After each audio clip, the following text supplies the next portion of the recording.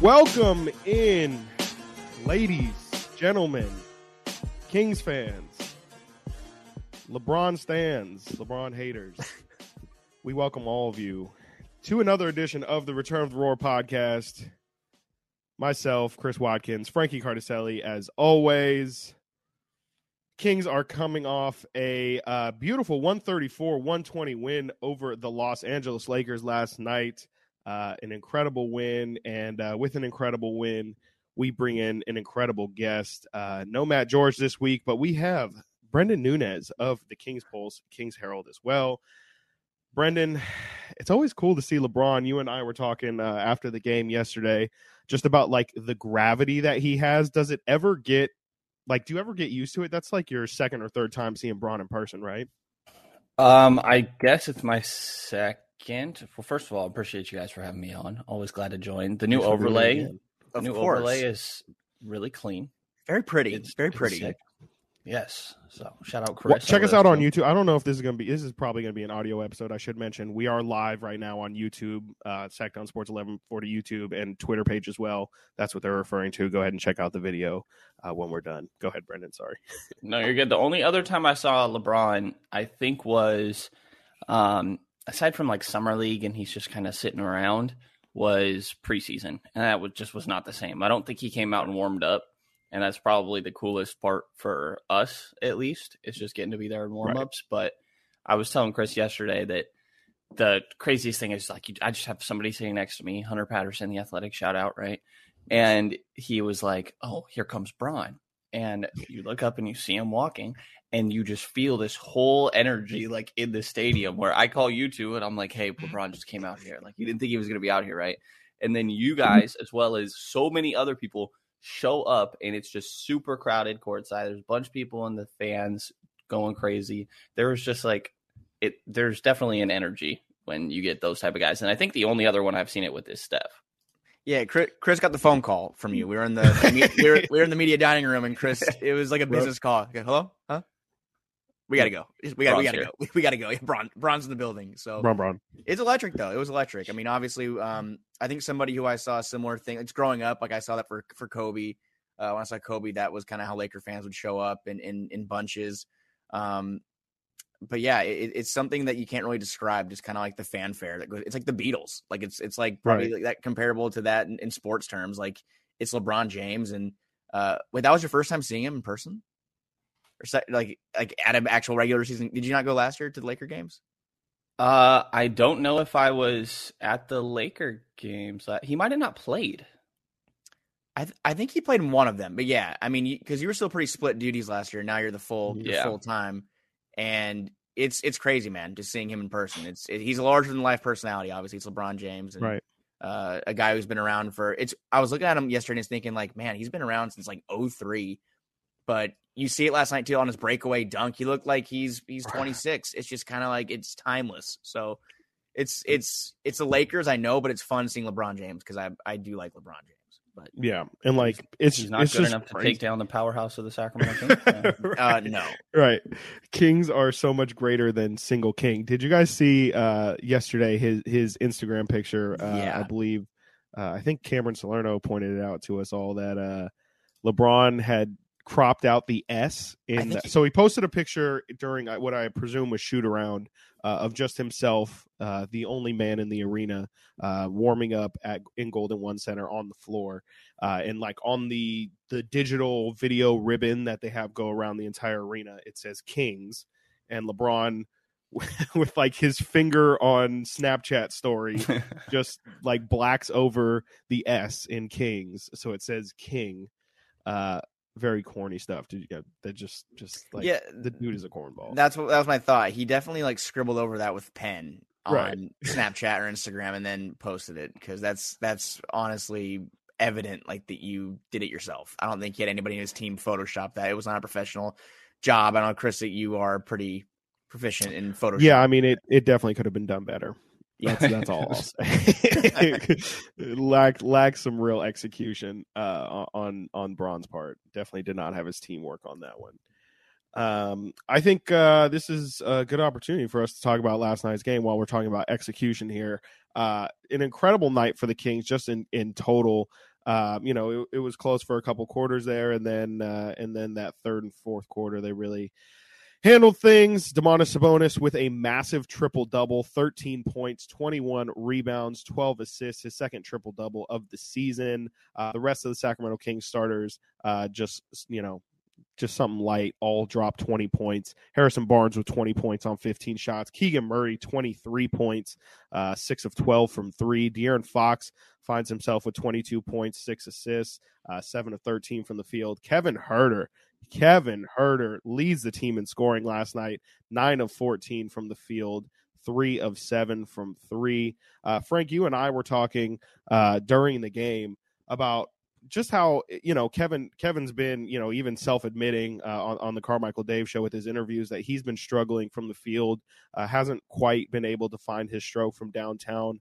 But you and I were talking last night during last night's game where he had 9 or so points in the first quarter. He hadn't hit I think he might have hit 1-3 in that first half, but still managed to get 9 points, was driving the paint, and was still finding ways to score. And just can you talk about just what's impressed you with Kevin Huerter, even through his struggles, how he's been able to still be effective on the floor? He keeps shooting, and that's something that he's been pretty open about since the struggle started. About 11 games ago, he kind of hit a tough stretch here, and he came into last night's game shooting 26% from 3. He's made it clear he's going to keep shooting, and that's something that some of these veteran guys do. They want to shoot through these struggles, but what I find is so valuable about Kevin Huerter, when I turned to you and said was, and not a slight to Buddy, but I said, Buddy couldn't do this. Kevin Huerter last night went into the key and did damage. He was 6 of 7 in the restricted area. And that's something that I don't think you could see much from guards of Kings past. But the fact that Kevin Huerter is able to say, okay, my 3-point shot isn't falling today. And granted, last night he hit 3 of 7, which is a pretty good night by 3-point shooting standards. But the fact that he can go in and find a way to keep being effective and making a difference. And he did that. He scored 26 points, which I think was 1 point shy of his season high and 3 points shy of his career high.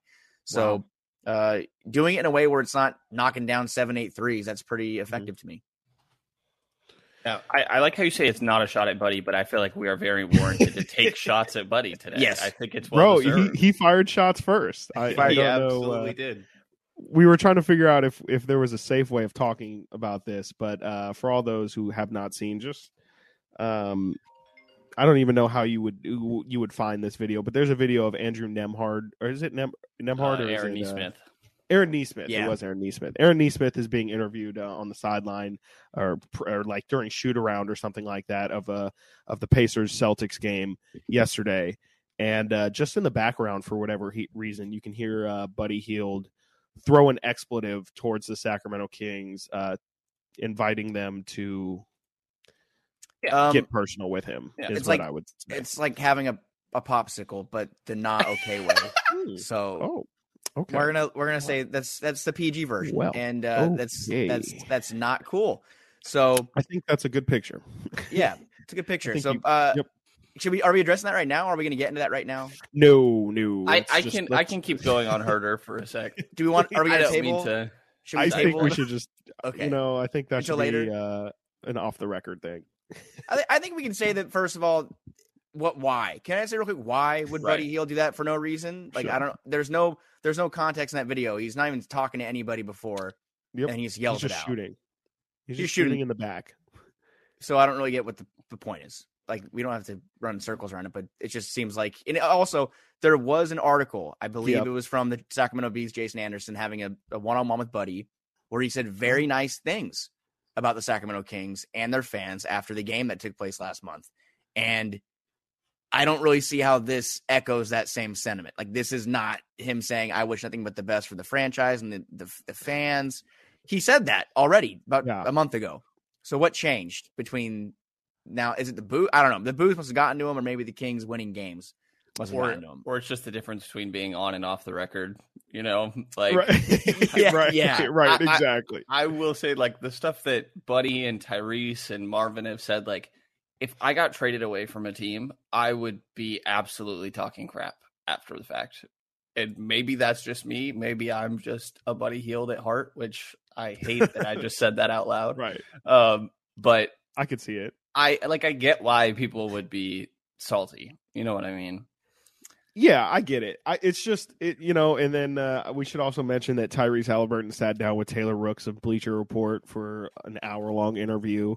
And, of course, he was asked about the trade as well. And Tyrese just can't learn, man. He did to his credit a little bit say, like, yeah, I'm not gonna complain, and he said he was immature about it, but something about maybe Indiana is just not fun. I don't know if any of y'all have been to Indiana, but maybe they're just really down bad, and they're like, yo, the Kings are really, like, we're winning and it's cool, the team is fine, but like, y'all really not that Sacramento is some destination city, but they must just be really upset that they're in Indiana.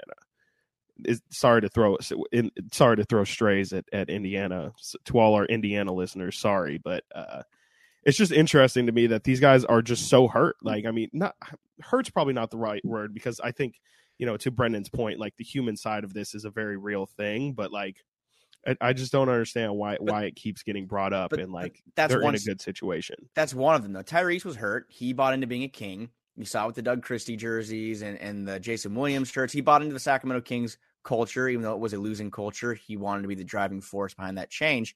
Buddy Hield didn't want to be here. He wanted to be traded for plural years. Like, he did not want to be here from the minute he signed that contract. So I don't understand what the ill will is at this point. The Kings did him a favor, I think. I mean, isn't that what he wanted? So what's up with this? I don't know. It's, again, someone in the comments saying, and he's in Boston. Yeah, he's in Boston. It's not even at Golden One Center. Right. So there's no reason for it. I don't know. It just kind of was something I saw this morning, and my first thought was, why? Or what happened? So, and this is another great. How long are we going to talk about this trade? I mean, like, granted, yes, it is the immediacy of it. Like, we're seeing the direct results right now of the trade for both teams. So it is still relevant, but how much longer are we going to talk about who won and who lost this trade? Because to me, I think everyone understands that both teams have won the trade in the short term. I think that conversation's over, but like, we can't have the long-term conversation until after next year, when it gets played out with what happens with Sabonis's contract. Well, our guy Bryant West in the comments too, saying the combo of Monk Herter can do so much better than Buddy Hield. It's ridiculous how much the off-guard rotation has improved in just 1 year. Yeah. Also, the fun fact: Buddy Hield's making, I think, $20 million, and Herter and Monk combined are making $24 million. So you're getting literally two really good players that arguably are better than Buddy Hield for the price of one. Yep. So I think that kind of tables that. I mean, that's that. Good over here. We're good. We're good. I will say, I don't think we're ever going to get to escape the trade conversations. Like, the Anthony Davis trade is still talked about. I think that, to a lesser extent, like, the Tatum and Fultz swap is still talked about. Like, I think in my mind, sad reality is, like, this is just going to be a thing forever. And it's going to be something that's always mentioned around Tyrese and Domas as long as they're on their teams. And like, hopefully it lessens, but it, like, both sides seem fine, which is something actually LeBron said post game yesterday, that like, it's rare that trade benefits both franchises. And he thinks that's absolutely what's happened with the Fox and Sabonis swap. And he was very complimentary of both Fox and Domas, but also their surrounding pieces. And that includes Monk and Herter and Keegan Murray and Harrison Barnes. Like, their spacing, I think, is so essential for those two guys, of Fox and Domas, to succeed in the way that they have. And also just the IQ that Herter and Malik both play with, like, and Barnes and Keegan. I think all of their six primary guys fall into that same category, where they're all capable shooters who are also just really smart, where if the other team is taking away the 3-point shot, they're going to find other ways to go get their buckets. Like you were talking about with Kevin Herter, Malik Monk is a ridiculous athlete and finisher around the rim. Like, and they're both good playmakers and passers. Like, I think that we're seeing more and more of just how well this team can click when they're all rolling. And especially if Keegan Murray starts getting it together a little bit more and looking more comfortable, then I think we're going to be really talking about something here. Yeah, definitely. And I mean, Keegan is 100. It looks like I mean, his game has been steadily improving throughout the month. He had an incredibly rough month of November. I think this is the first time since those struggles that eye test wise, he's really starting to look just more comfortable. Like when he was struggling, he was working through his shot. He was continuing to shoot the ball, but he just looked super uncomfortable, super unsure of himself. And now he looks really comfortable. We see him knocking down shots. He's got 20 points in 2 of his last 3 games. It just seems like it's all starting to click right now, and that's good to see from the Kings rookie for sure. Yeah, and the last 10 games for Keegan, it's not a small sample size. Last 10 games, 15.2 points, 3.5 rebounds. He's shooting 47% from the field, 48% from 3 on 7 attempts per game, and that just shows how aggressive he's been. And last night, I think we all kind of had to take a minute and collect ourselves because Keegan went up with the left hand and tried to dunk over 2 Lakers. Oh my gosh! Which I think that's something Mike Brown has been begging him to do, to go and dunk on somebody. You are athletic, you are long, you can go and you can dunk on people. Like, don't give people the respect that they don't deserve. And he tried to go disrespect the Lakers last night. It didn't happen, but the fact that he even tried is a huge step in the right direction. And Absolutely. The 2 charges as well. Got to mention the 2 charges.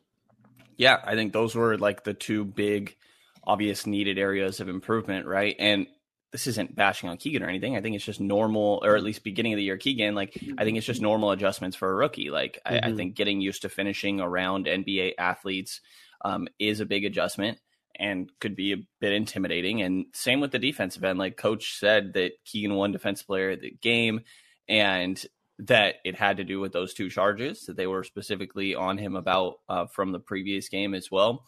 But Coach said, I'm going to tell him next time to not close his eyes when he's taking a charge, which was a pretty funny line from Coach. It's a bar. Yeah. Yes. But no, I mean, I think that Keegan is great, man. And I love to see it coming around. It's awesome that he did that with some family in the building as well. Yeah. So glad to see that for him. And continuous progress there is going to be just better and better. It's hilarious that last 10 games you just went through, his 3-point percentage is higher than his field goal percentage. Like those two's got to get better still, but last night was a step in the right direction. Chris, I mean, you were last week, you were pretty concerned. I mean, I know it's been like maybe 3 or 4 games, but has your worriness like dissipate? Has it gone away? Are you feeling a little better? Like, how has this made you feel? Right. So last Saturday, for those who don't know, on the Kings Weekly, which is a nice little plug there, me and Frank were talking. I asked Frank about Keegan Murray and just like the overall, just taking a look back at the draft and seeing if maybe it's too early or not to start having the conversation about whether or not Keegan was the right pick at 4.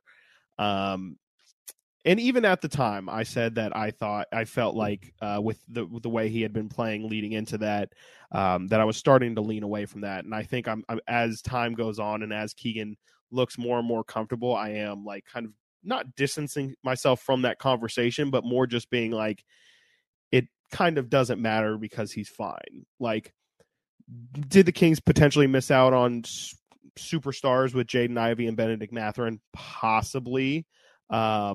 But it doesn't hurt nearly as bad if Keegan Murray is a totally functional starting level forward, whether it be small forward or power forward. I think, it's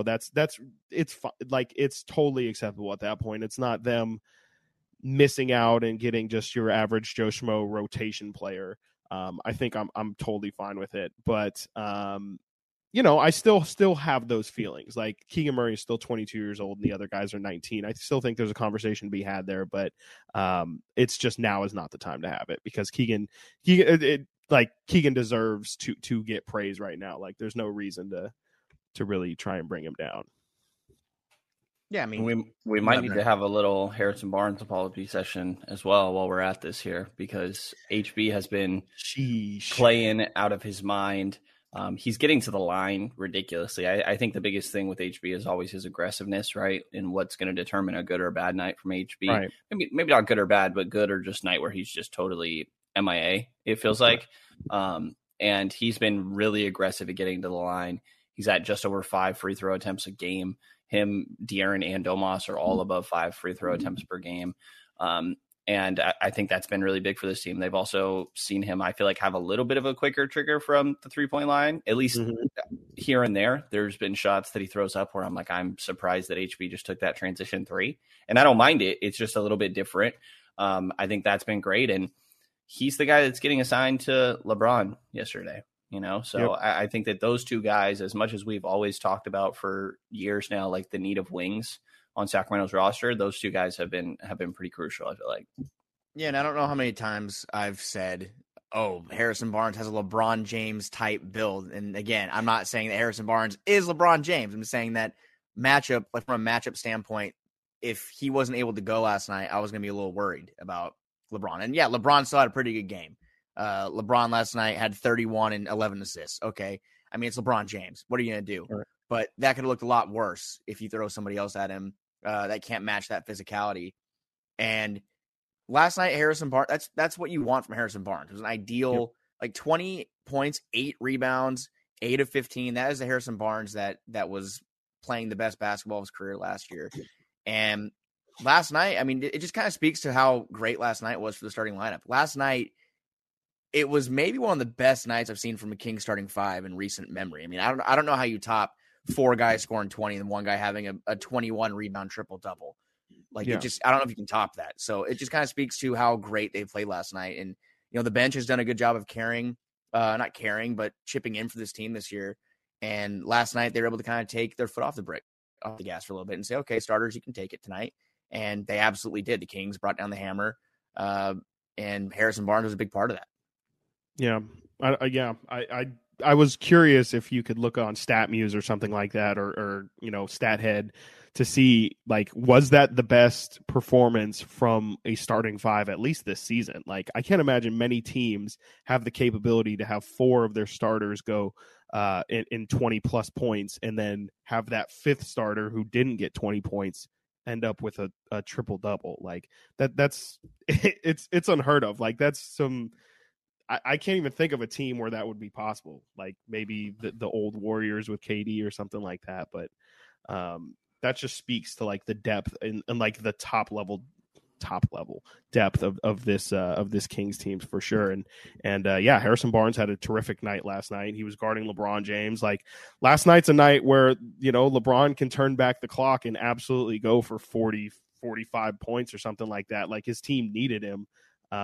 With no AD, no Russ, no, as funny as it sounds, no Austin Reeves last night. Like, LeBron really did need to step up, and for him to shoot under just over 50% from the field, that's all you can ask from Harrison Barnes, who still does. You mentioned he is the Kings' best option for people like Bron's size.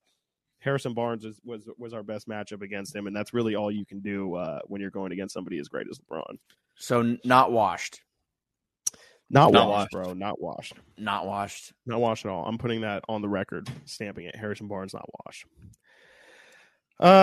Shall we move on to go ahead. Shall we move on to All-Star? Sabonis. We gotta talk about Sabonis. I mean, gotta talk about Sabonis. I guess let's start with the fact that this man is, I mean, I don't know if the ball is just finding him. I mean, and the way he accredited to last night was good defense. He said that when we're causing teams to miss shots, it's easier to get rebounds. Yes, you have to miss shots to get rebounds. He's being modest, but I don't think I've ever seen a King. I mean, DeMarcus Cousins did have a stretch of 3 straight games with 20 rebounds in 2015. This is the first time a King has done that. But when you see what Sabonis is doing, and the names that are up on that list, I think he's the first player to have back-to-back games with like 5 assists and 20 rebounds since Wes Unseld or something. I don't know if that's the exact stat, but there's some kind of stat out there that was ridiculous. And I'm just wondering, are you guys surprised at this point? Or when he came over, did you kind of think this is what he was? Because I knew Domantas Sabonis was a good player when he got here, but I didn't know he was going to be a guy that was going to go back-to-back 20 rebound games and triple doubles. It's kind of out of control.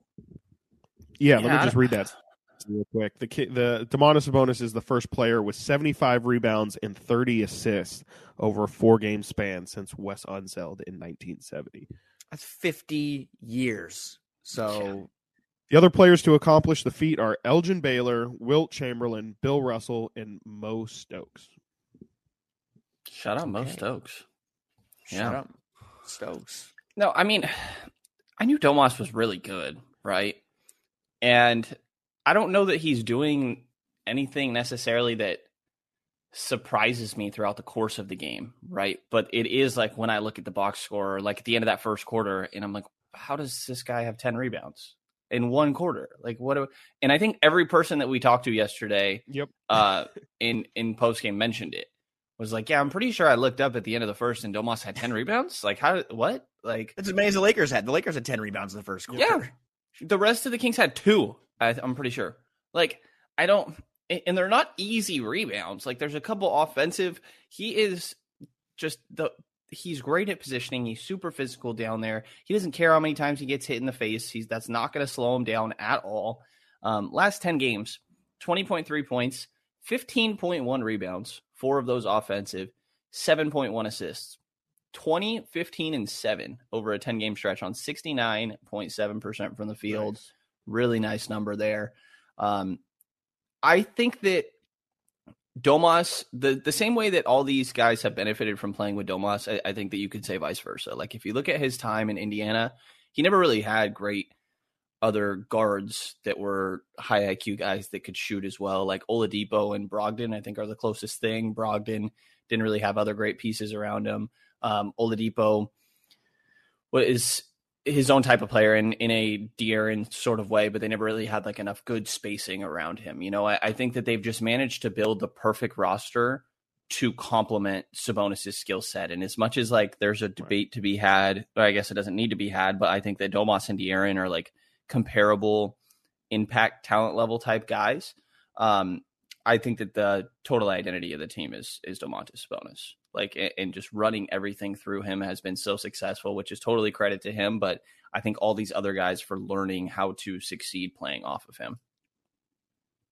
Yeah, and Chris, lethal shooter. I mean, you still need to send him a Christmas card because Sabonis is shooting 41% from 3. Yeah. No love? No, I mean, yeah, I'm just sticking to my guns at that one. Your pride. That's your pride. Yeah, I'm just too prideful to admit that it has anything to do with lethal shooter. Once I saw that man really like shooting jump shots underwater, I was like, this guy is ridiculous. The nails on the moving rims, it's a lot. Yeah, it's a lot. The rotating, yeah. Anyways, hey man, no, for sure. I mean, like, sure, I will give lethal shooter his flowers. Like, Sabonis has been incredible from 3 this year, and like just having that option in the offense, you've seen how lethal it's been. No pun intended. Like, people will leave. They. You know, he's so smart about his shot IQ is through the roof. Like, he knows exactly when to take it and when the defense gives him enough space. And sometimes the defense will give him enough space, and he'll give him a nice little pump to kind of bring him back closer to him and open up the lane. But it just opens up so much for him. And like you said, I mean, it's no surprise or no secret to anyone watching the Kings that the offense runs through Domantas Sabonis, and he's just such a key cog for the offense and defensively as well. Like, coaches always say, like, rebounding is the most important part of a defensive possession because it ends the defensive possession. And Domas has been incredible hunting rebounds for this little stretch that he's had here. I mean, really all season, but especially in this nice little stretch that we've seen here. And like, he really is, I don't know if you guys remember in that Last Dance documentary, like Dennis Rodman talking about the rebounds and how like, oh, like if it goes off the rim, clank, ping, boom, right. It goes there. Like, Domas is really on that level of rebounder where you can see he's like up in the air while everybody else is on the floor. And like, he just has a great sense for where the ball is going to go. And he's like so aggressive chasing those rebounds that I don't see, unless he just kind of takes his foot off the gas a little, I don't see how it stops because it seems like he's just super locked in right now. And it has been ridiculous to watch him just dominate teams for a solid month now. No, it raises the question. To me, he's a lock for the All-Star game. So how how am I wrong is my question. Like, and what would need to happen? Like, I'm looking at the list here. I mean, Anthony Davis is injured right now, but he probably will still, I'm sure he'll get voted into the starting lineup. You have players like LeBron James. It's maybe going to help Sabonis, but hurt De'Aaron Fox that Luka Doncic is going to be a guard. Mm-hmm. So taking him out of the front court, that could help Sabonis. I'm just wondering who else am I, like Jokic. I mean, Zion Williamson.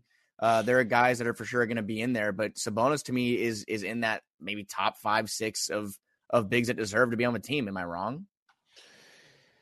It's tough because the way the All-Star game is formatted, I don't believe there's centers anymore. I believe it's 2 guards, 3 forwards for the starting lineup, and then the rest front of it court, is back court. Right. It's just a free for all. all. So, I mean, if we want to go through it, like in terms of forwards, you mentioned LeBron, you mentioned Zion, Jokic. I'm trying to think if anyone else would. AD maybe have a shot. AD, absolutely. LeBron. Did we mention Zion? We did mention Zion. We did mention LeBron. But those guys, I mean, AD, LeBron for sure. Both of those guys are obviously on the Lakers, who are 5 games below 500 now. So maybe both of them don't make. Look, it's not. I wouldn't say it's a lock right now. He's absolutely putting up all-star numbers and deserves to be an all-star.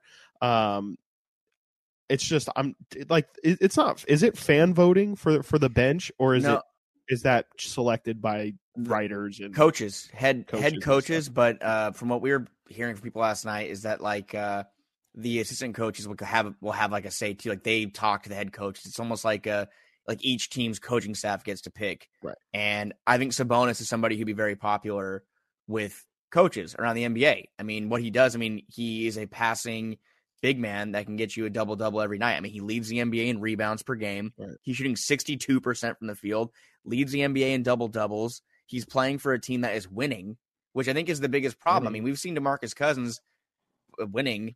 Wow, Charlie Sheen, what a time.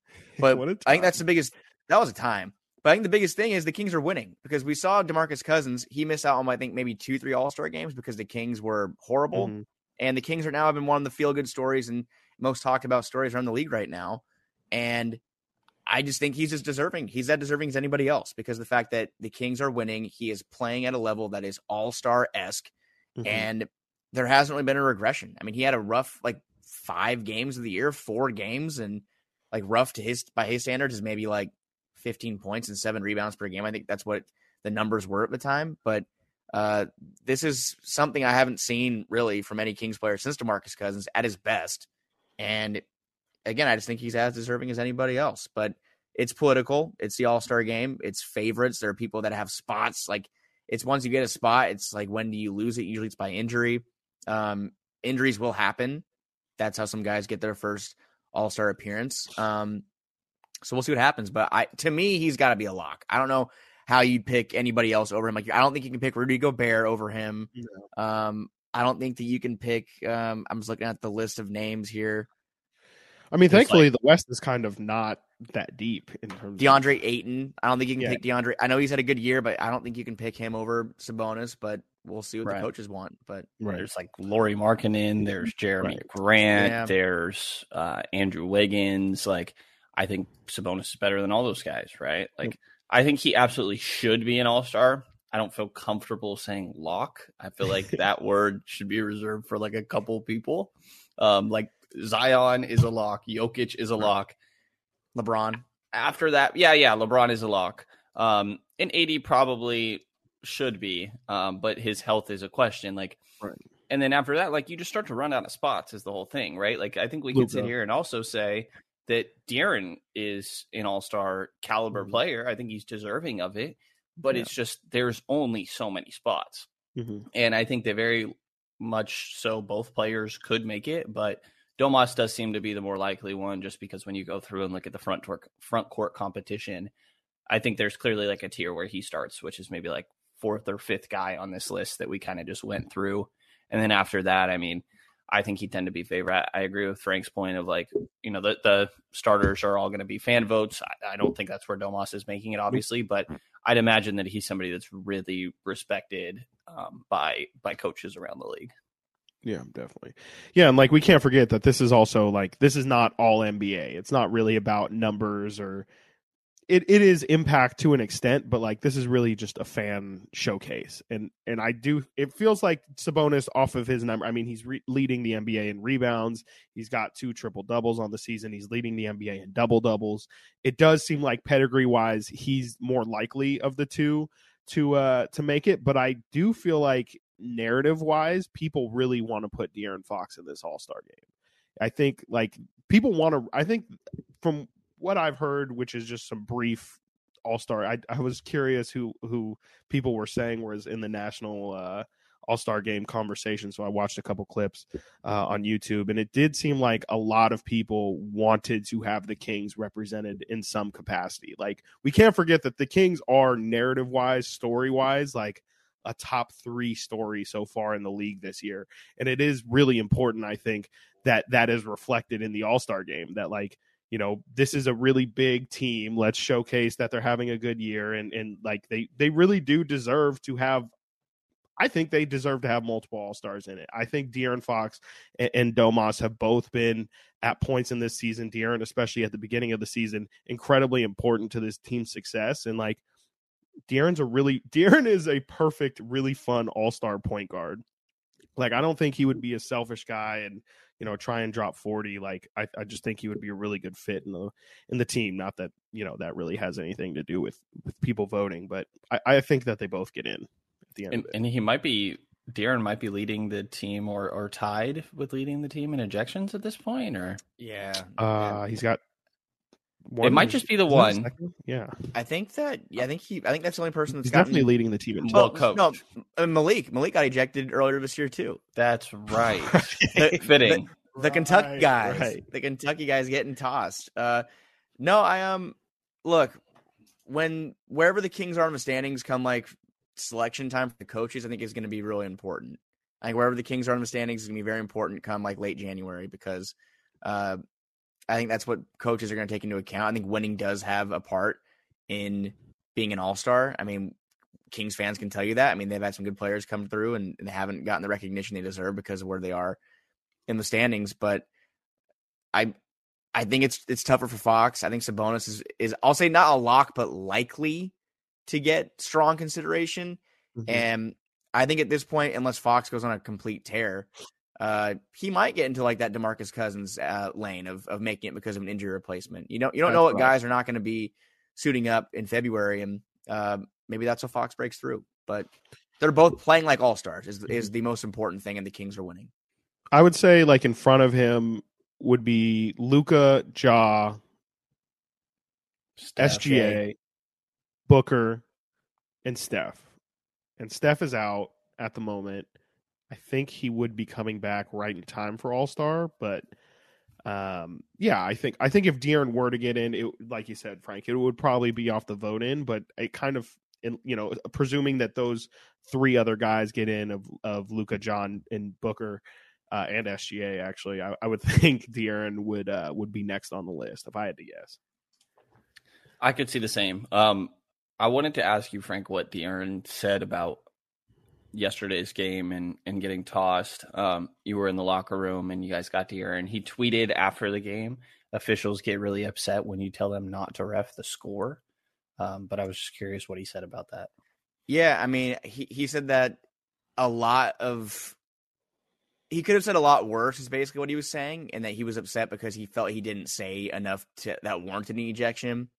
He said he's been ejected before, and what he said last night was not deserving. And he obviously was trying to avoid a fine, and he said, I'll leave it at that. But I think Sean Cunningham asked him, did you get your money's worth?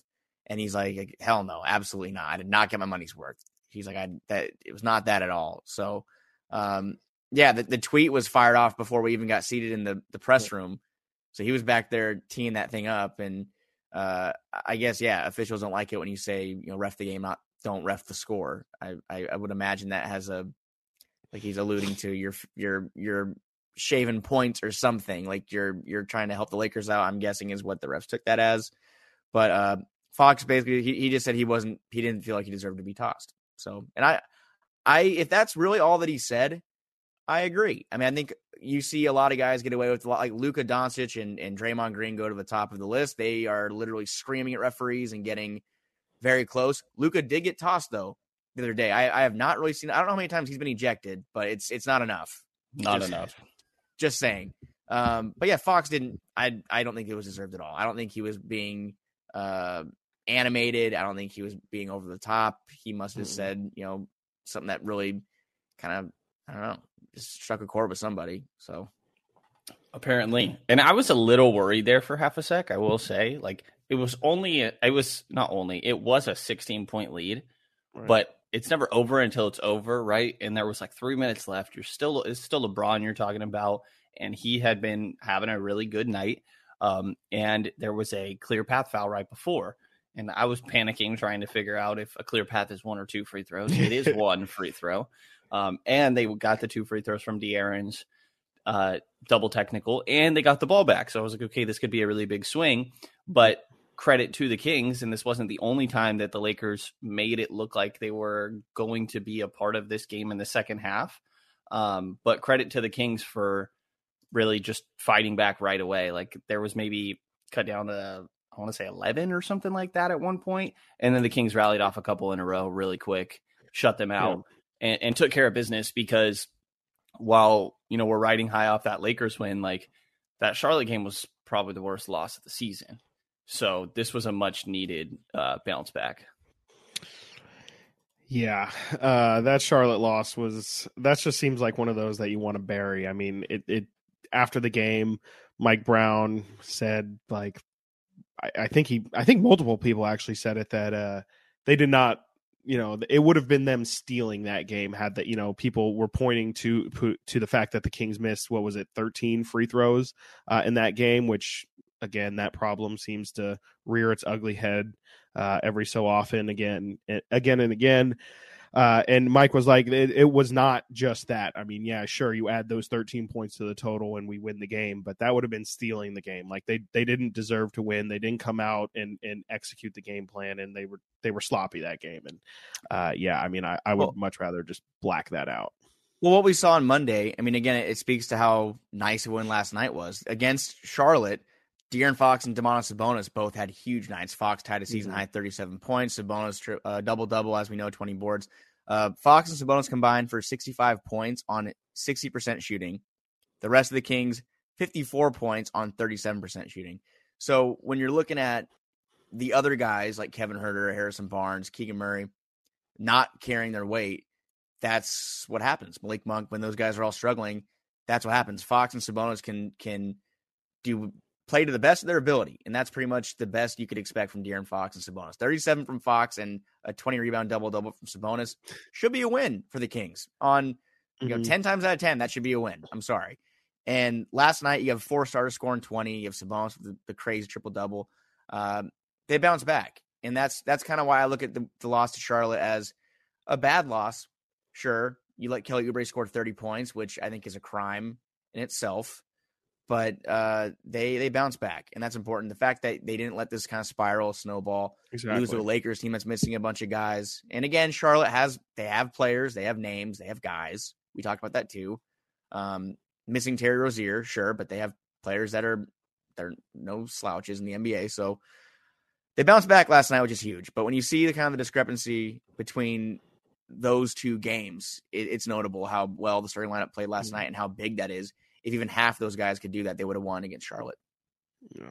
Well, and it's good to see them too bouncing back after those 2 bad losses that they had on the road trip. Like, the loss to the Knicks was maybe the worst performance, or followed by those were the 2 worst performances, in my opinion, that the Kings have had this season. The Knicks game and then the Sixers game, and then for them.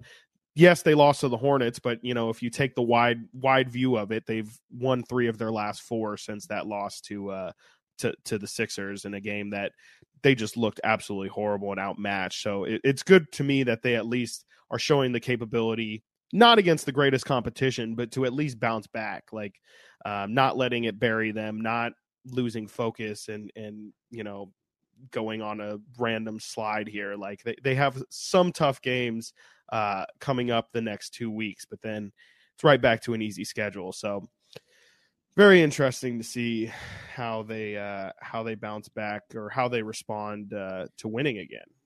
Quick question: if this will continue, yeah. Question, you guys, before I know we have some backup center talk. That's the hot topic. I think everybody's really waiting for. De'Aaron Fox, last 4 games, 27.5 points, 5 boards, about 7 assists, 48% from the field, 3-point shot, 28%, kind of struggling there. But do you guys think he finally has his, no pun intended, like his feet back underneath him? Do you think he's healthy? I mean, he seems like he's in good spirits. He seems like he's being aggressive. He's using his speed. He's not being passive. I just want to know what you guys are seeing from him over the past couple of games.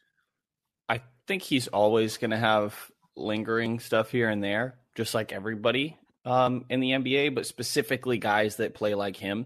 Like Domas is obviously super physical as well, but there's a very clear difference in their builds, right?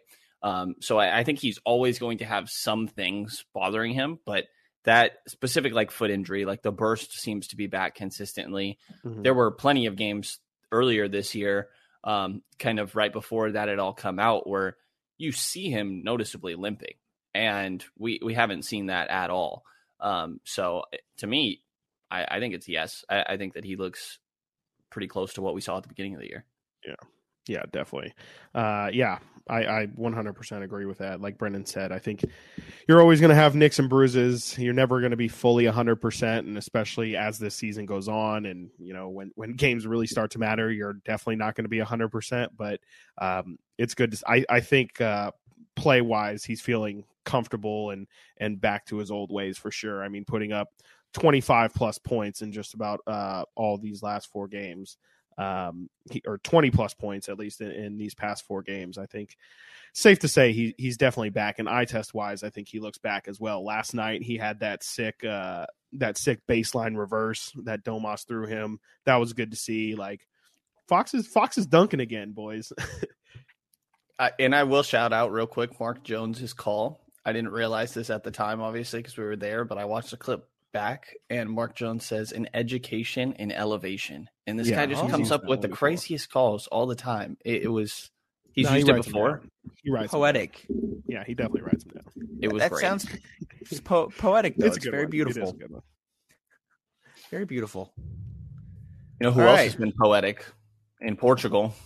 Oh, what a transition to the backup center talk. Let's do it. Neemias Queta last night. Neemias, it is your turn. You are up on The Price is Right. You are the Kings' current backup center. You are getting those minutes. Neemias Queta last night against Los Angeles played 11 minutes. He was 5 of 5 from the field, 10 points, 3 rebounds, 3 fouls as well for Nemi. We saw him come in. I believe his first game this season was against Joel Embiid in the Sixers. Had a tough go of it then. Really can't expect too much out of a very inexperienced guy like Nemi to go against Joel Embiid and expect him to shut him down. But it seems like Nemi is Mike Brown's current answer at the backup center. How are you guys feeling about the Portuguese sensation Neemias Queta getting those minutes over Chimezie Metu?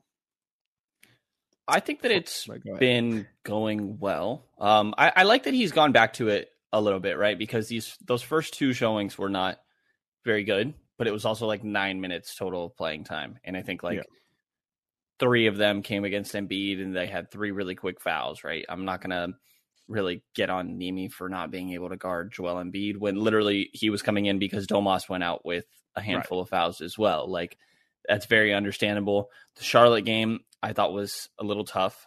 Nick Richards kind of ate them alive, and Nick Richards is a huge athletic guy, but there's a lot of, maybe not a lot specifically of Nick Richards, but he's not exactly an outlier when it comes to talent in the NBA or anything. But I thought that Nemi did really well. This Lakers game was, I feel like, the best game we've seen from him definitely this year, possibly throughout the course of his career, but 5 of 5 from the field with 10 points. Got 3 rebounds in there as well. And he did have a couple quick fouls in that first half as well. But I think that he's been solid, and I'd like to see him continue to get a little bit of opportunity. I definitely am not feeling like he's for sure the answer at the backup 5 yet. But I would love if he is, and I think it's a possibility. Yeah, I mean, I think that's what we wanted. Like, I think that's what we want to happen. Neemias Queta flourish in this role and kind of become a backup center and just burst onto the scene and just stay there. That's the best case scenario, right? That he comes out here. What we saw last night is something that we can see consistently. I want to see more from him on the rebounding side of things. I feel like he's too athletic and too long to not pull down 4 or 5 rebounds 10 minutes on the floor last night. I think he pulled down 3 rebounds, which that's not bad over 10 minutes, but I think that you need more. And 5 of 5 from the field is great. Seeing him be strong with the basketball is another thing I want to see more. I mean, I feel like he gets the ball slapped out of his hands so easily. A lot. And I mean, 3 turnovers, kind of, that's where they come from. I mean, I see a lot of times or receiving an inbound or a pass in the post, he can't handle it and it gets poked from his hands. I just think he needs to be strong with the basketball in his hands, and I don't think that's something that should be too hard for him. He's a very strong person, so they'll have to work with him on that. But it raises the question. There are names out there. Their names are floating around. Yesterday, I think a name that came across my radar, someone we saw on Monday with his impeccable free throw form. Mason Plumlee is somebody. Brendan, I know you were fascinated by it the other night. I do not understand how free crumble cookies were not won in that game. Like, that seemed like the freest game for that to possibly happen. Have you guys seen the thread of reactions to him shooting free throws, though? Rob Perez on Twitter has a thread of NBA benches reacting to Mason Plumlee shooting.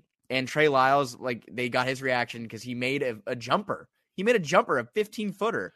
And Trey Lyles just literally was just like just threw his arms up. It was like, what the hell was that? It's the ugliest thing I've ever seen. And it's very ugly. Shout out Matthew Dellavedova, who's right there. If we just got to go into practices and watch those two guys have a shooting competition, I think it might be my favorite thing to ever watch. Maybe we will. But the same way that Delly has his other things he has done well throughout the course of his career and can still do now, Mason Plumlee has a lot of uses. You know, I think that you could play. Clearly, they want to play the same way that they play with Domas when he's on the bench, which I think is sometimes I question, but I also understand. You just want to keep that same style, right? And like that is just how we play basketball, no matter who is out there. But it is very much catered to having Domas. So asking somebody else to replicate Domas is hard. There's not very many guys that have that skill set, but I think that Mason Plumlee is kind of one of those guys. He's a really good screen setter. I think he's a decent decision maker with the ball that can pass a bit. Nimi is kind of hypothetically that guy too. And maybe he could get there, but like Plumlee is a interesting option and expiring. Like I don't have an issue trading for a backup center, but like, of course the conversation has to like also be you can't be giving up much just for a guy that's playing like a dozen minutes a night. Yeah, and that's the thing. Like, who is going to be out there that's going to offer more than the Kings? There are probably other teams that can offer more, and the Kings are not really in a place where they want to break up their team right now. So, trading Rashawn Holmes and Terrence Davis for Plumlee, if they're looking to have some building blocks for the future, guys that they can hope to. You know, I know Terrence Davis is expiring too, but Rashawn Holmes is somebody that I don't know if his value is that high right now, so you might have to tack on somebody like TD who they could hope to take a flyer on and maybe things work out. But I don't know if they'll be willing to give up TD in a deal for Mason Plumlee. I think TD's been a very big part of the Kings bench. And even though his numbers aren't jumping off the page at you, just the things that he does that don't show up on the box score,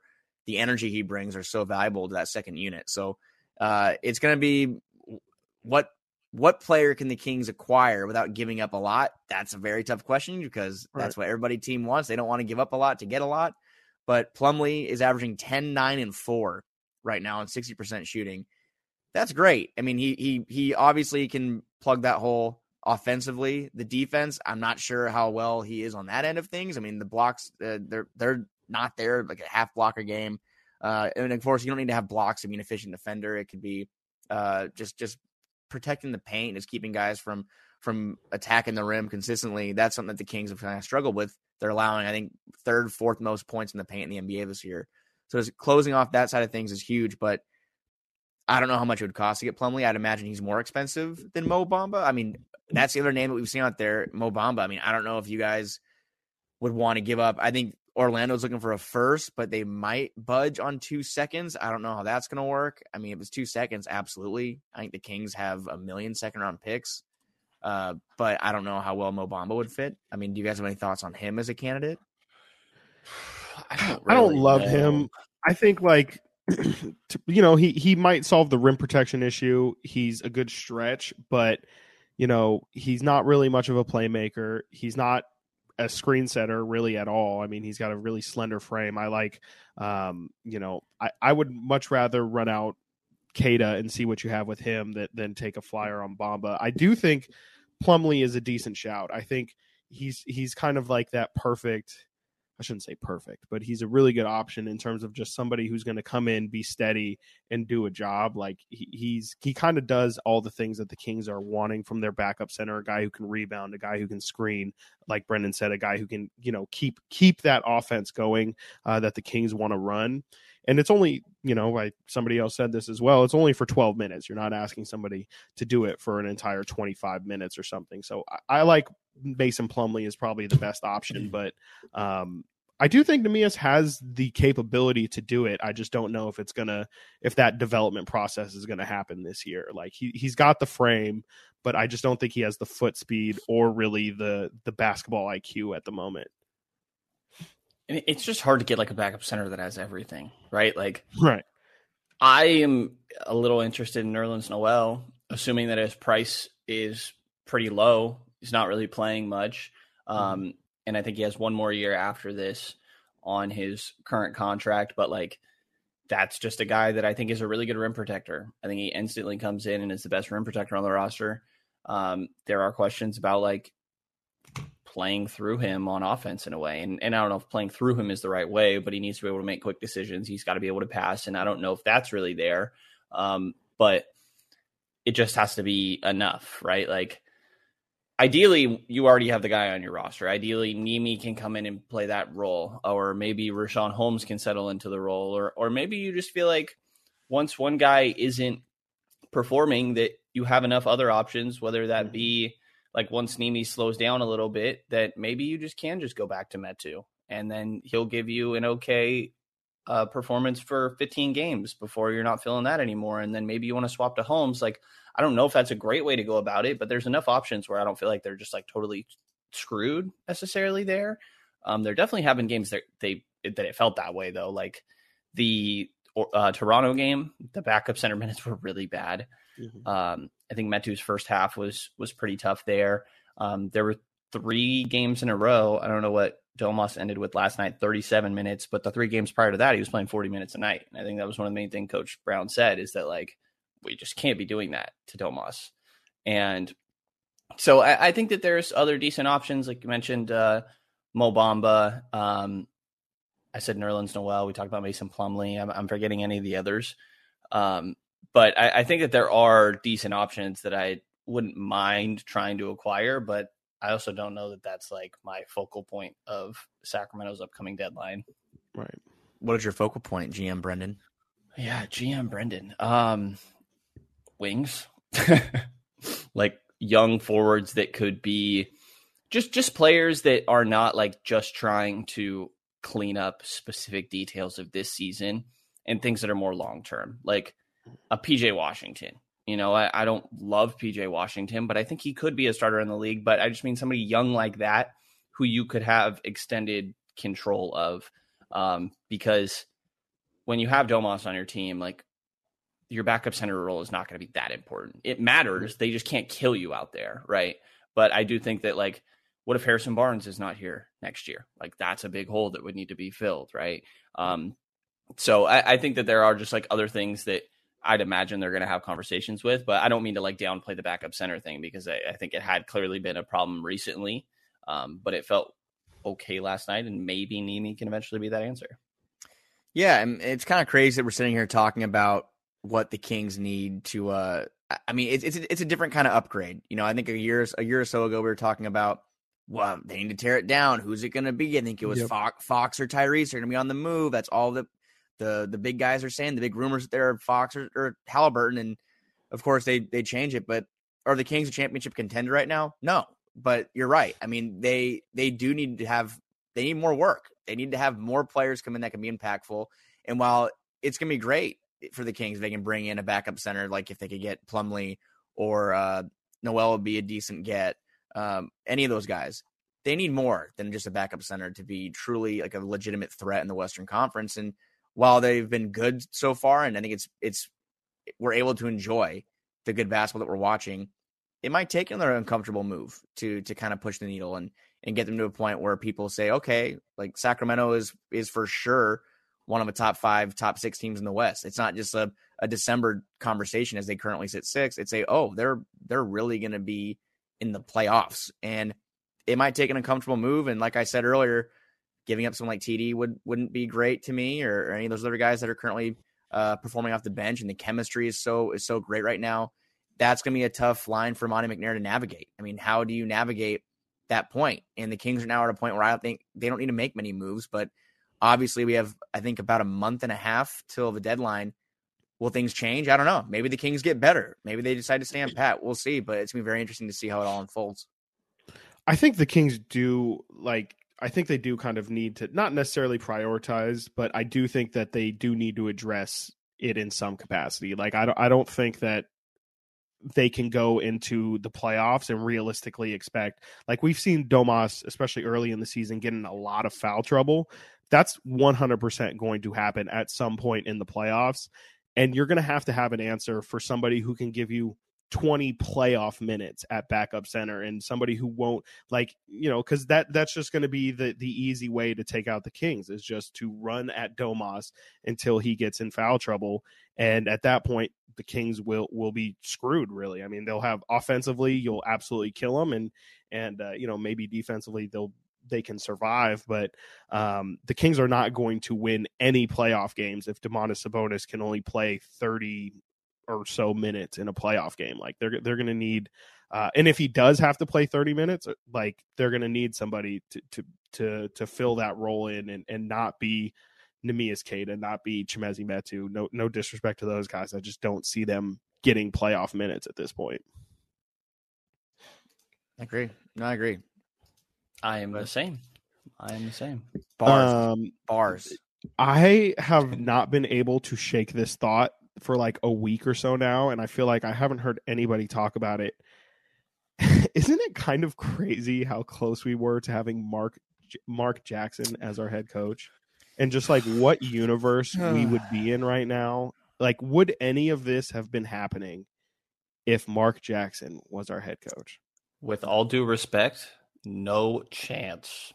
No. Good answer. No, I mean, I can't. No, I'm sorry. I just I cannot shake that thought. I don't know why. It's just like there's some alternative universe out there where Mark Jones is our coach. Mark Jackson. Mark Jones. Yeah. There probably is. I mean, the multiverse is real. Maybe you never know. He can double up. There's a multiverse where Mark Jackson is our head coach, and he's yelling at people in church sessions or whatever it was that he did with Steph Curry. I cannot shake the thought, and like just how perfect like all of it ended up coming together. With Mike Brown and how this team has came together. It just seems like a perfect fit, and like it's just something that's so naturally like, yeah, this makes sense. Like it all is played out, and like it just, I can't imagine what this team would look like with Mark Jackson. Tyler said it in the chat. Mama, there goes that man. There he goes. There he goes. Yeah, I really am upset that you brought that thought into my head. Sorry. Because I've not been able to shake it. No, I mean it means that you're appreciative of how great of a spot the Kings are in right now. The Kings are having so much fun. The beam, the defensive player of the game. Which, by the way, right. We'll have to look more into if Keegan if Keegan actually broke that, like the medal. We got to figure that out. We got to investigate a little bit. We will have to figure it out. I don't know if there was anything that I feel like I've been like more vocal on than the whole Mark Jackson thing when it was happening. So take that into account. But at the same time, like, I think it's so much credit to just Mike Brown. Like, he has been phenomenal. There's nobody I enjoy talking to more, first of all. He's super insightful. and not afraid to call guys out. And you could tell it's not like when he's calling somebody out that's the first time they're hearing it, is the players are going to look at their phone and be like, what the heck is coach saying about me? Like, he is absolutely saying this to these guys' faces in real time, picking and choosing his moments to have teaching moments. He's also hyping people up. Keegan drew those charges yesterday, and Mike Brown put both hands in the air and is like seemingly yelling. I like it as much as I was a big skeptic of the other option. It's just crazy those were the final two options, right? And there was one that I was like, oh God, please no. Right. And then I admittedly didn't really know what to expect from Mike Brown, but he's been like, I think everything that anyone could have ever asked for. If it wasn't for Boston's totally screwed up offseason, I think that Mike Brown would probably be a favorite for Coach of the Year right now. I think Joe Mazzulla is probably that guy right now. Will Hardy as well. Right. But Coach is going to be right there, man. I think he's going to be a finalist. Yeah. He'll get some votes. He might finish second or third. Unless the Kings do something very special and they rip off like a 15 of 20 streak and they finish the season third in the West, I think it's going to be Mazzulla's to lose. But yeah, I mean, Brown for sure will get some votes. I don't doubt that at all. Just putting it out here, Kings are only 2 games back of the first seed. So, if and from the 11th. Oh, there you go. but they get to play that first seed in back-to-back games here, not too far away. They do. Yep, Denver Nuggets coming up on Tuesday and Wednesday on a back-to-back. That'll be interesting. Nuggets just lost to the Lakers the other day, so I feel like there's an opportunity for us to split that at least. To me, I mean, yeah, Mike Brown has definitely, it's just reinforced to me that the coaching stuff definitely matters, but I think a lot of players will tell you that it's a lot of the same stuff ran around the league. But the human side of it, is just as important to being a coach. And Mike Brown is a Hall of Fame person. I was telling Brendan yesterday, we thought Alvin was just an incredible press conference in general. It seemed like Alvin was always in good spirits, always had a joke, or just was going to make his 10-minute press conference. You were going to get something funny or witty or, something you could take home from it. Mike has absolutely taken that and ran with it. And it feels like it's almost coordinated. It's how does this guy, did he just randomly decide again yesterday to put his foot on the table? That was something he decided to do yesterday. He says Keegan had no swag when receiving the chain. That is he's just such a brilliant comic, and he's not even intending to be. I could not enjoy somebody more. It was out of nowhere. It was like in a movie and you see a celebrity cameo. He just literally slammed his sock on the table and we were just like, oh, okay. Hell yeah, Mike. Let's do it again, man. Brendan, no socks. I know you. I really was thinking about it for half a sec right now, but I have plenty of regrets from the last conversation. Right. Are you wearing socks though? Yes. Okay. Recording shoes. Recording. Are you wearing shoes? I am. I have to do a lot of things to be able to focus, and one of my weird things is I just if I'm working, I could go and put shoes on. You get dressed? Leave me alone. Yeah, I do actually. Yeah. Wow, I can do I can do my work laying down in bed. I can do. Frank works naked actually. I mean, sure. I mean, absolutely. Fully nude. And I don't. That would be strange. Don't stand up. Only when you're writing Yankee stuff. The Aaron Judge article. Full nude. Hey, if Matt comes at you, Brendan, tell him he's on skates. There it is. Shout out to Matt. Shout out Matt George. There it is. Tyler in the chat. If Matt George comes on, tell him he's on skates. Yeah, that was definitely a nice time for King's Twitter, and Matt is taking his lumps right now, and he's a bold man. He's a good man, but he's taking his lumps right now. God bless him. Big Matt George fan. Huge. That Matt sounded George. a lot more sarcastic than it meant to when it came out, but I swear. No, me too. I mean, we just did the pod with him. I love Matt. We just did a pod with him. We have to like him, right? Stop it. No, in all seriousness, we are probably Matt George's 3 biggest fans. We really do truly love Matt George. Matt is Kevin John's in there, but I love Kevin.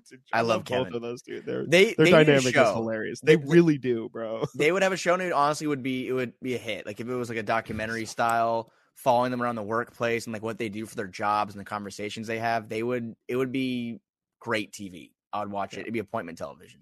So yeah, they should work at a TV station or something. Yeah, they should. It's like they have cameras or something. Yeah. Do you guys have any big holiday plans? No, not really. I was going to take that in a totally different direction for no Aren't good you flying reason out? and Aren't thought you of a leaving? way. I am actually, yeah, but I'm just going to see family. It's like nothing special. Brendan goes to LA. I do. Goes from to the LA. 24th to the 26th. So not long. Making sure to not miss any of these games. Yes. Right. Yeah. I spent the last couple days. I had a memory that I was a Giants fan, and then I remembered that I actually don't care a couple days later. Yep. And that was pretty great. But no, it's really all I've had going on. I'm doing all my Christmas shopping today. Really? Not all of it. Well, maybe a bit. I actually am about to head down. I'm going to all my family want King stuff, so I'm actually Right. going to be heading to the. I'm sure the King store is not going to be a nightmare in about an hour and a half or 2 hours, but There's some cheap jackets, I think. So they're what, $95? Well, I never check the price of those. If anyone in the comments right now was at the Kings game last night and went to the team store and checked out the price of those jackets, could you please let us know how much those cost? I'm very, very curious. Chris, do you have any holiday plans? No, nothing out of the norm. I mean, on Friday I'm going to be making tamales with my Mexican half of the family. You know, that's always a nice tradition. On Christmas Eve, we just tear up like I'm talking hundreds of tamales being made.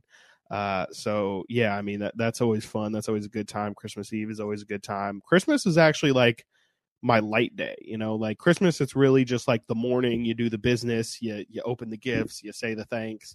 And then like the rest of the day is kind of just open. I don't know. Is that how you guys normally do it too? I think you and I talked about that, how Christmas Eve is both of our big family day. Right. And that's like our Christmas. Our whole family's there. Christmas Day, we have families split up. Some go to Tahoe, some stay here. I usually just, watch sports all day. What is this?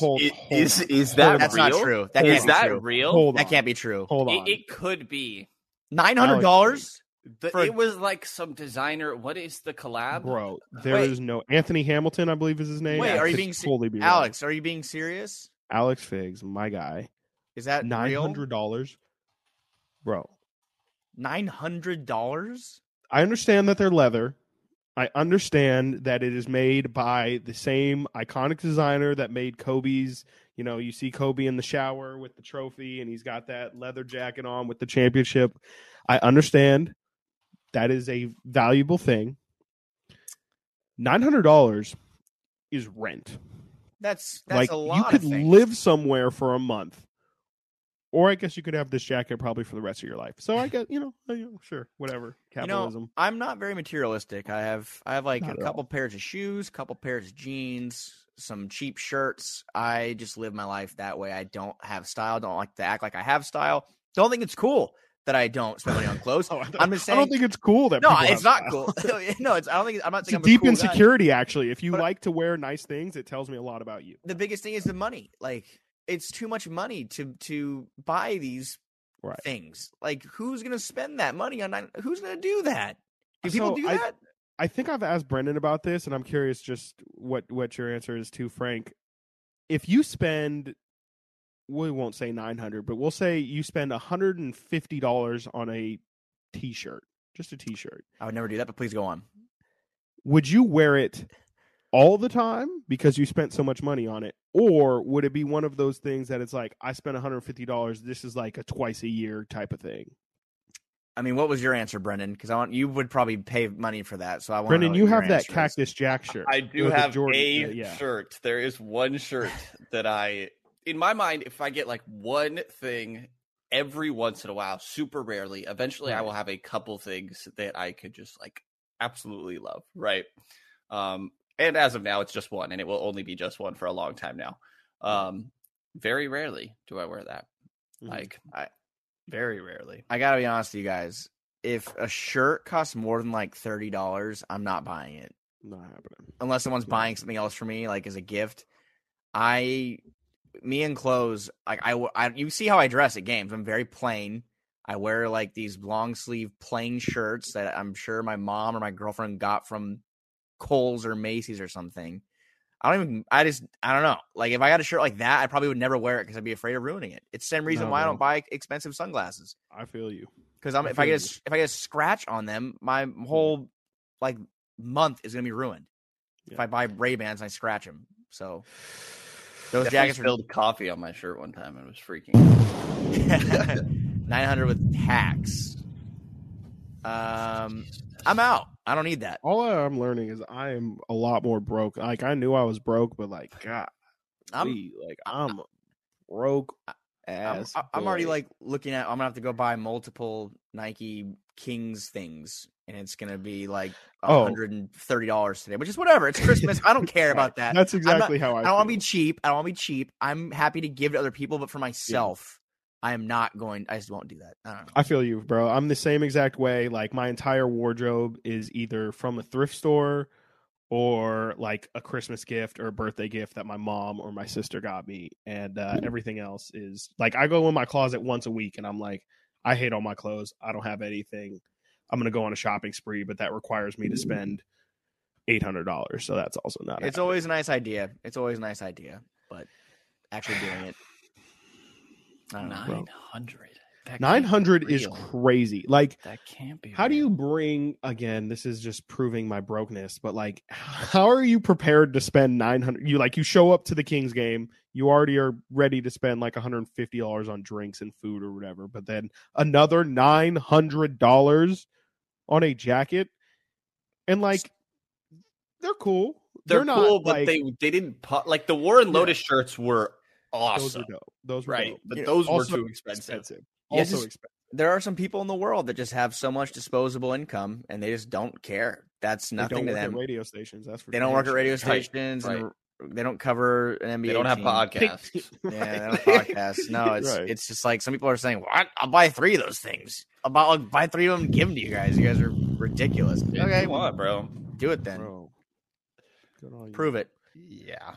Yeah. Well, let's manifest that, fellas. Manifest us being in that position someday that we can say, "Hey, $900 jacket. I'll take 12." Not that I need them, just to say that I can. But right now, I cannot, and I won't. When the Kings are on top of the world and we are the premier team covering them, I still don't think that we'll buy a jacket. But when we're in our mansions on the same street and we can walk across this, like we can come knock on each other's doors and say, "Hey, let's go buy one of those jackets today." Yeah, but we bought 5 of them yesterday. Who cares? It's like, okay, so I even have this thought before I started covering the team. Now I feel like it would be deemed unacceptable. But if the team won a championship, if the Kings won a championship, would you guys get a ring? How does that happen? It would not be a staff. I mean, there's options for staff rings, but like, would you get some sort of like memorabilia that would, it could be a replica ring, I guess, or like would you get something that I'm more saying when I was younger, I would definitely be like, if the Kings win a championship, like I want a ring. Like, I need to have something that's like, like that I can just look at and be like, we did. For a second, I was going to answer seriously and say that when I had my old job, I would have gotten an actual ring. Like people in the ticket sales office and everything. Well, it's not a real ring; it's like a lesser version. But people that work for the team, they get rings. And yes, they do. I work with. Can I say also? Yes, you have to pay for those. Like as a staffer, you still have to pay. I had a friend who worked with the Niners, and when they went to the Super Bowl in Miami, they were like, they sent out the Guild. I think it's Gildan that does the rings. They sent out the pamphlet and everything, and you can pick. They have like options of rings that you can buy, but yeah, even the staff still has to pay like $500 to $1,000 or whatever for the ring. Yeah, one of my coworkers was a sales rep for the Heat back in 2006, and he had a rock. But no, I have a lifelong like deal with some friends. It was nice. It was a nice ring. Yeah. I have a lifelong like deal with some friends that I'll get a tattoo if the Kings win an NBA championship. It'd probably be like a small one, like on my leg or something. But I will stand by that if that happens. I will get one, but they have to win a championship. So I'll commit to that right now with an added detail. If Keon Ellis is Finals MVP, I will get a tattoo. I have no tattoos. I don't plan on getting tattoos. Yep. But if Keon Ellis ever wins a Finals MVP, I will. We'll change it to if the Kings win a championship and Keon Ellis starts in any game. Okay, that's all. You're trying to hedge your bets. You're like, jeez, if he's coming off the bench, but no, watch the Kings make the finals this year and food poisoning hits. Like Kevin Huerter and Malik Monk missed one game, and for that one game, Keon Ellis needs to start. Then they come back. That'd be great. NBA record 12 steals in a game. Real quick, 18 deflections. Silent in the chat. I'm on the official Kings online merch store. The most expensive jacket I've seen is $1,500 for a jacket. What? Does that come with a date with a rate ring with 50 Cent? Does that come? What's happening? That has to come with a full season of tickets. We need Return of the Roar jackets. Oh, honestly, those the logo. Shout out to our guy Russ. I mean, yeah, shout out Russell, man. That'd be a clean jacket. I like it. It's a spin on the OG Kings logo. But I also will not be spending $1,500 on a Kings jacket. What the hell is on a $1,500 jacket? What's the name of that designer again from yesterday, Chris? Anthony Hamilton, I believe. Okay, this is not the same one. Dude, this is the most basic black jacket. I don't. Yeah. Let me see. Let me make sure that's right. Are you able to share a screen, Chris? Yeah, I sent can. You guys the link. This is ridiculous. Maybe Chris can show the nice people on YouTube. This next one. Pull it up first. And I do not understand. Yeah, it's. I almost convinced myself when I said you can either buy rent for a month or have a jacket, because a leather jacket will last you a lifetime. And I do think if you're a season ticket member and I don't know, finest alpaca fur, somebody said in the chat.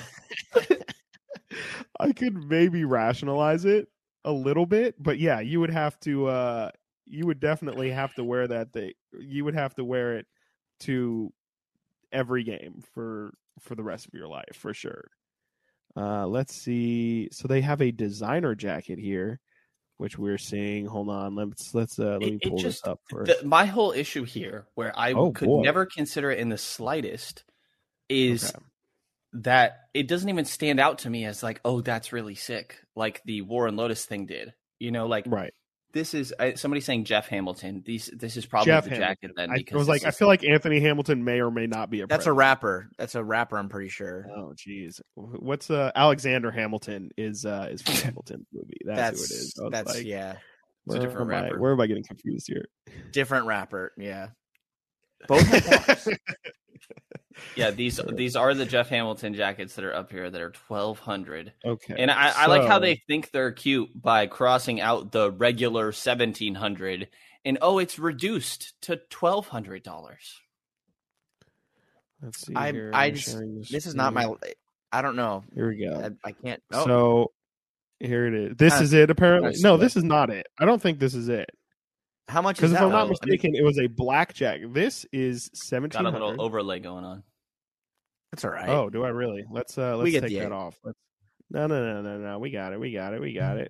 Let's take that off. Oh yeah. Oh wow, you're a pro. There we go. So this jacket right here is $1,700. What is unique about it? Does it have a $100? back? Is this on the back? Just this big. Is it the whole thing on the back? I don't want that. No, and I thought they had the alternate logo. This is the one that I thought it was. JH. No, JH is probably that guy, right? Hamilton? I don't know. If that was $100, I'd buy it. If it was $100, I'd buy it, but it's not. That's a good question. How much would it have to be for you to consider? I don't even like the jacket, to be honest. 150. 150. So let's say in 5 years, some thrift resale guy, shout out, I'll give a shout out, at Christo's Closet on Instagram. If you don't follow at Christo's Closet, you should. He's got a lot of great classic Kings thrift stuff, and he puts it up for pretty cheap. I would say if this jacket were to go for $250, it would probably get sold. Like it is leather. Not to me. Not to me. Not I. Not I. What a life. I mean, yeah. Someone out there is. I'm gonna be on the lookout for that at games. I'm gonna be on the lookout to see if anyone has that jacket. And if I see you with that jacket, like, I'm gonna come up to you. I'm gonna ask you why. What do you do for a living? Yeah. What do you do for a living? Right. What do you do for a living? Right. It feels like I would view you the same way I view like people who pay for Twitter Blue. There's like that meme of like someone like a mannequin crying and then someone like pointing at them and be like, "This MFer paid for Twitter." I'd be like, "This MFer paid $900 for that jacket." Like, we just start. Yeah. Okay, everybody, let's go ridicule this clown. Oh, I have money. Look at me. I spend. Sorry, I don't want to. Let me not insult the rich. We sound like we're petty because we're poor, and it's like I'm poor. Well, we are definitely poor. Please, if you have enough money to spend $900 on a jacket, don't do that. Invest it in podcasts. Sponsor a podcast for your local podcasters. Mo's is upset. My dog behind me is very upset about this. He's literally right behind my shoulder. As you can see him. We're all upset. This is BS. Yeah. I know. I know. I wouldn't buy him like $500 dog food or something like with caviar. I don't know. I wouldn't buy that for you, dude. I'm sorry. Well, anything else, fellas? It was a nice 90-minute run. Yeah. Kings have a game on Friday against good friend Kyle Kuzma, Washington Wizards. Friend. So Kyle Kuzma might wear that jacket. He probably has like 3 of those jackets. 1,000%. And then the Kings have a couple of days off. No game day after Christmas, which is the first time I think in 3 years they have not had a game day after Christmas. I can't say I'm mad about that. And then back-to-back against the I think someone in the chat said Sabonis Light. Sabonis Light, Nikola Jokic. Love that. No calling Sabonis. Oh, my guy, Adam Taylor.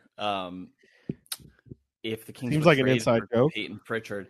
It is because at the time of the draft, I did a lot of Celtic stuff with Adam, and at the time of the draft, I think that was the one draft that I got like 30, 40 people in on my big board, and I just looked at Peyton Pritchard and was like, I'm not ranking this guy. He's not going to be anything, and he's been solid. I would not trade for Peyton Pritchard, though, I don't think, Adam. It's a good shout. You're out. No, I'm still all in on Romeo Langford. If you could get Romeo Langford for a flyer. Oh my God, this again. No. I was gonna say, yeah, I would imagine take Davion, the MVPs. Weren't they co-MVPs of Summer League? Peyton Pritchard and Davion. Right. So that'd probably be like a swap, and I'm not interested in that swap. But Peyton Pritchard is. There's nothing like Peyton Pritchard leaving Summer League and then go and play in pro-ams and then coming back for the finals just to have an off night. He scored 70. He scored 70 in a pro-am and just came back. Blasphemy, Adam. No, he gave the Kings buckets in that game a couple of weeks ago. He really kind of helped change the tone of that game. So I'm still a big James Young guy. Okay, Bill Simmons. He's on Maine right now. Like I saw him post a they picture still have the other him day, in the organization? I think he's hopped around different places. But okay. I saw pictures the other day, and I was like, "What? This guy is still eligible for the G League? Like, how is this?" I guess there's not an eligibility. He's developing. He's coming through the season. He's coming up. Yeah. I believe Frank. I believe Pooh Jeter is still in the G. I think he plays for the Ignite, if I'm not mistaken. Yeah, he's still going, and he was somebody that old. I'm surprised when I was a kid, I didn't want a King. Well, not a kid, but I was like in high school. I didn't want a Kings Jeter. Like it looks like it says Jeter, and Derek Jeter was my favorite athlete. So I could have had a Kings jersey that said Jeter and a Yankee. I don't know. I'm surprised I missed that one. But yeah, he's still chugging along, man. I think he's like 38, 39 years old. Mm-hmm. Crazy. All right. Anything else? All right. That feels like a good place to end it. Let's Kings Wizards Friday. Yeah. Kings Wizards Weekly? Friday. Kings Weekly is going to be on Saturday. I just found Christmas that out Eve. yesterday. Yeah, Christmas Eve got me working. Don't know what I'm going to talk about yet on there. We'll still have to figure that out. I'll probably do like a Christmas wish list and like a New Year's resolution thing or something. I don't know. I'll think of something cute. And I'll more than likely have one of you guys on. So stand by your phones. But a a good week in Kings basketball is in the books. Another interesting week ahead. Play the Wizards on Friday, and then we mentioned the back-to-back against the Nuggets on Tuesday and Wednesday, and then play the Utah Jazz on Friday. Me and Frank will probably be live again on Thursday next week around the same time, 10 a.m. So please be sure to check us out on Thursdays. We are planning to do these streams routinely. Again, you can check me out on Saturdays on Kings Weekly. Brendan, do you have anything to plug? I guess I got King's Pulse podcast and then all the writing from myself and the other great guys and gals at the King's Herald. But yeah, yes, appreciate you guys. Absolutely. Someone in the comments said Frankie was definitely in elementary school and they had Jetter. Close. I mean, I was probably 14. It's close. Yeah. But I was still being conceived. Brendan was like, not even a thought in his parents' head yet back in 2009, 2010. Well, I was never a thought. I just existed. There was no previous thought. No previous thought. No. You're in the void. You're just literally in the void. Yeah. Aren't we all? Anyways, Kings win. Times are good. Happy holidays. Merry Christmas. Happy Hanukkah. Good times, man. I'm having good times right now. Just want to say thanks to you guys. It's definitely a good time. Yeah. Happy Hanukkah for sure. That was, yeah. Oh yeah, I forgot about that. I think it's an interesting idea. They have the, I believe it's a menorah. I could definitely be wrong on that. With basketballs on it. Yeah, they've had this for a couple of years. I'm like, damn, that definitely took some time. It's kind of cool, yeah. But yeah, it's pretty cool. Happy Hanukkah, Merry Christmas. If you don't want to celebrate anything, I guess happy December 25th. Happy Kings. Happy December 23rd. Kings Wizards. Last thing. What are you guys hoping to see over the next 3 games? Wizards, Nuggets. That's the next 3 before we record again. I'm looking for 2-1. Definitely the same. I think honestly the biggest thing is just that they don't lose the Wizards game. I think that the Charlotte game needs to be the outlier, like bad loss, right? And Coach kind of talked about it as a reality check. And when Sean had him clarify yesterday, it was kind of just, he doesn't want to make excuses, but the impression I got was that, they just overlooked their opponent a little bit, that they tended to think that they were just good enough, but things don't just click. They don't just happen. Like they still take a conscious effort at night in and night out. So I think for sure winning that Washington game, and they could lose both against Denver, and I wouldn't feel good, but if they were competitive, I wouldn't feel bad either. But the Washington game is the one to me that that is, you got to win that one. Got to have it. Chris? Yeah, I completely agree. I think the Washington game you have to win just to, you like you said, you already kind of had your bad loss on this homestand. You don't need to have a second one. You would like to think that game refocused the team and kind of, made them feel like you still have to show up every single night if you want to be good in this league. Like you can't just take random nights off. And then that sets you up for the back-to-back against the Nuggets, where you ideally would like to split them. They're both at home. There's a chance you can win both, but with the Nuggets having the best record in the Western Conference, like they're no slouches at all. We've seen Domas and Jokic have some incredible battles last season. I think they had 2 games where they played each other last year, and both were incredibly exciting from that matchup. So I'm excited to see that.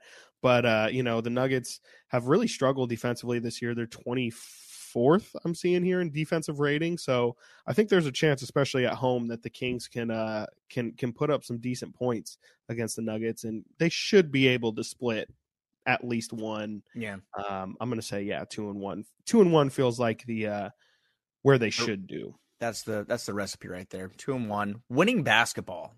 That's winning basketball. 2 out of 3 weeks, man. Confirmed. Right? Isn't that what they talk about in baseball? It's like winning series. It's not about, doing anything like that. If you win 2 or 3, you're going to be where you want to. You're going to be where you want to be. I mean, that's exactly, and that's something that's true. I mean, if the Kings win 2 of 3 all season long, they're going to be in a pretty good spot. So, I thought baseball was just about passing physicals.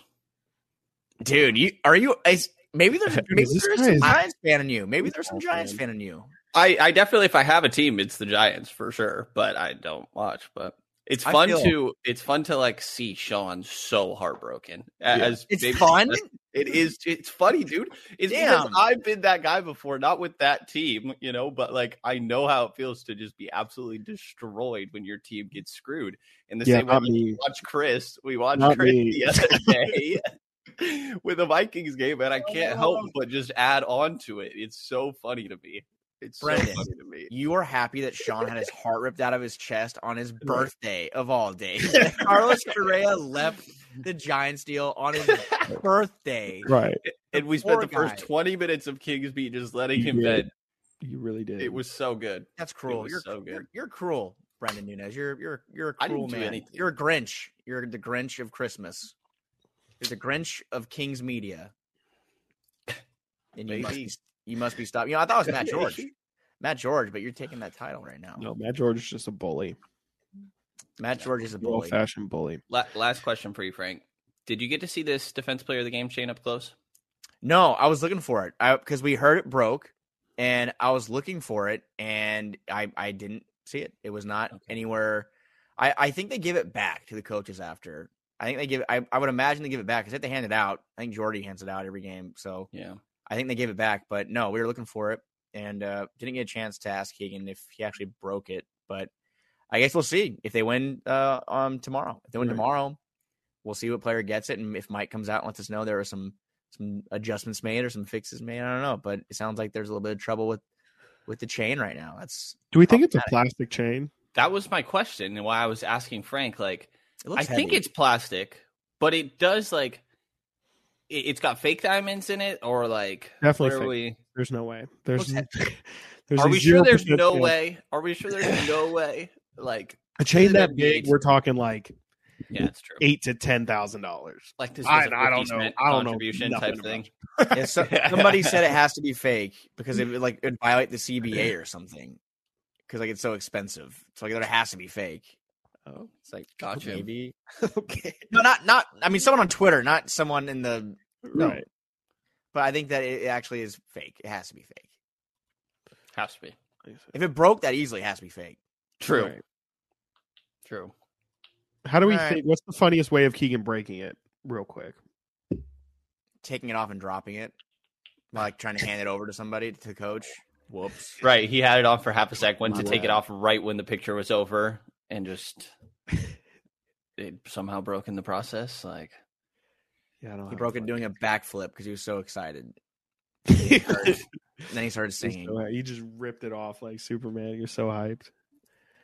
All right. Well, that was a fun one.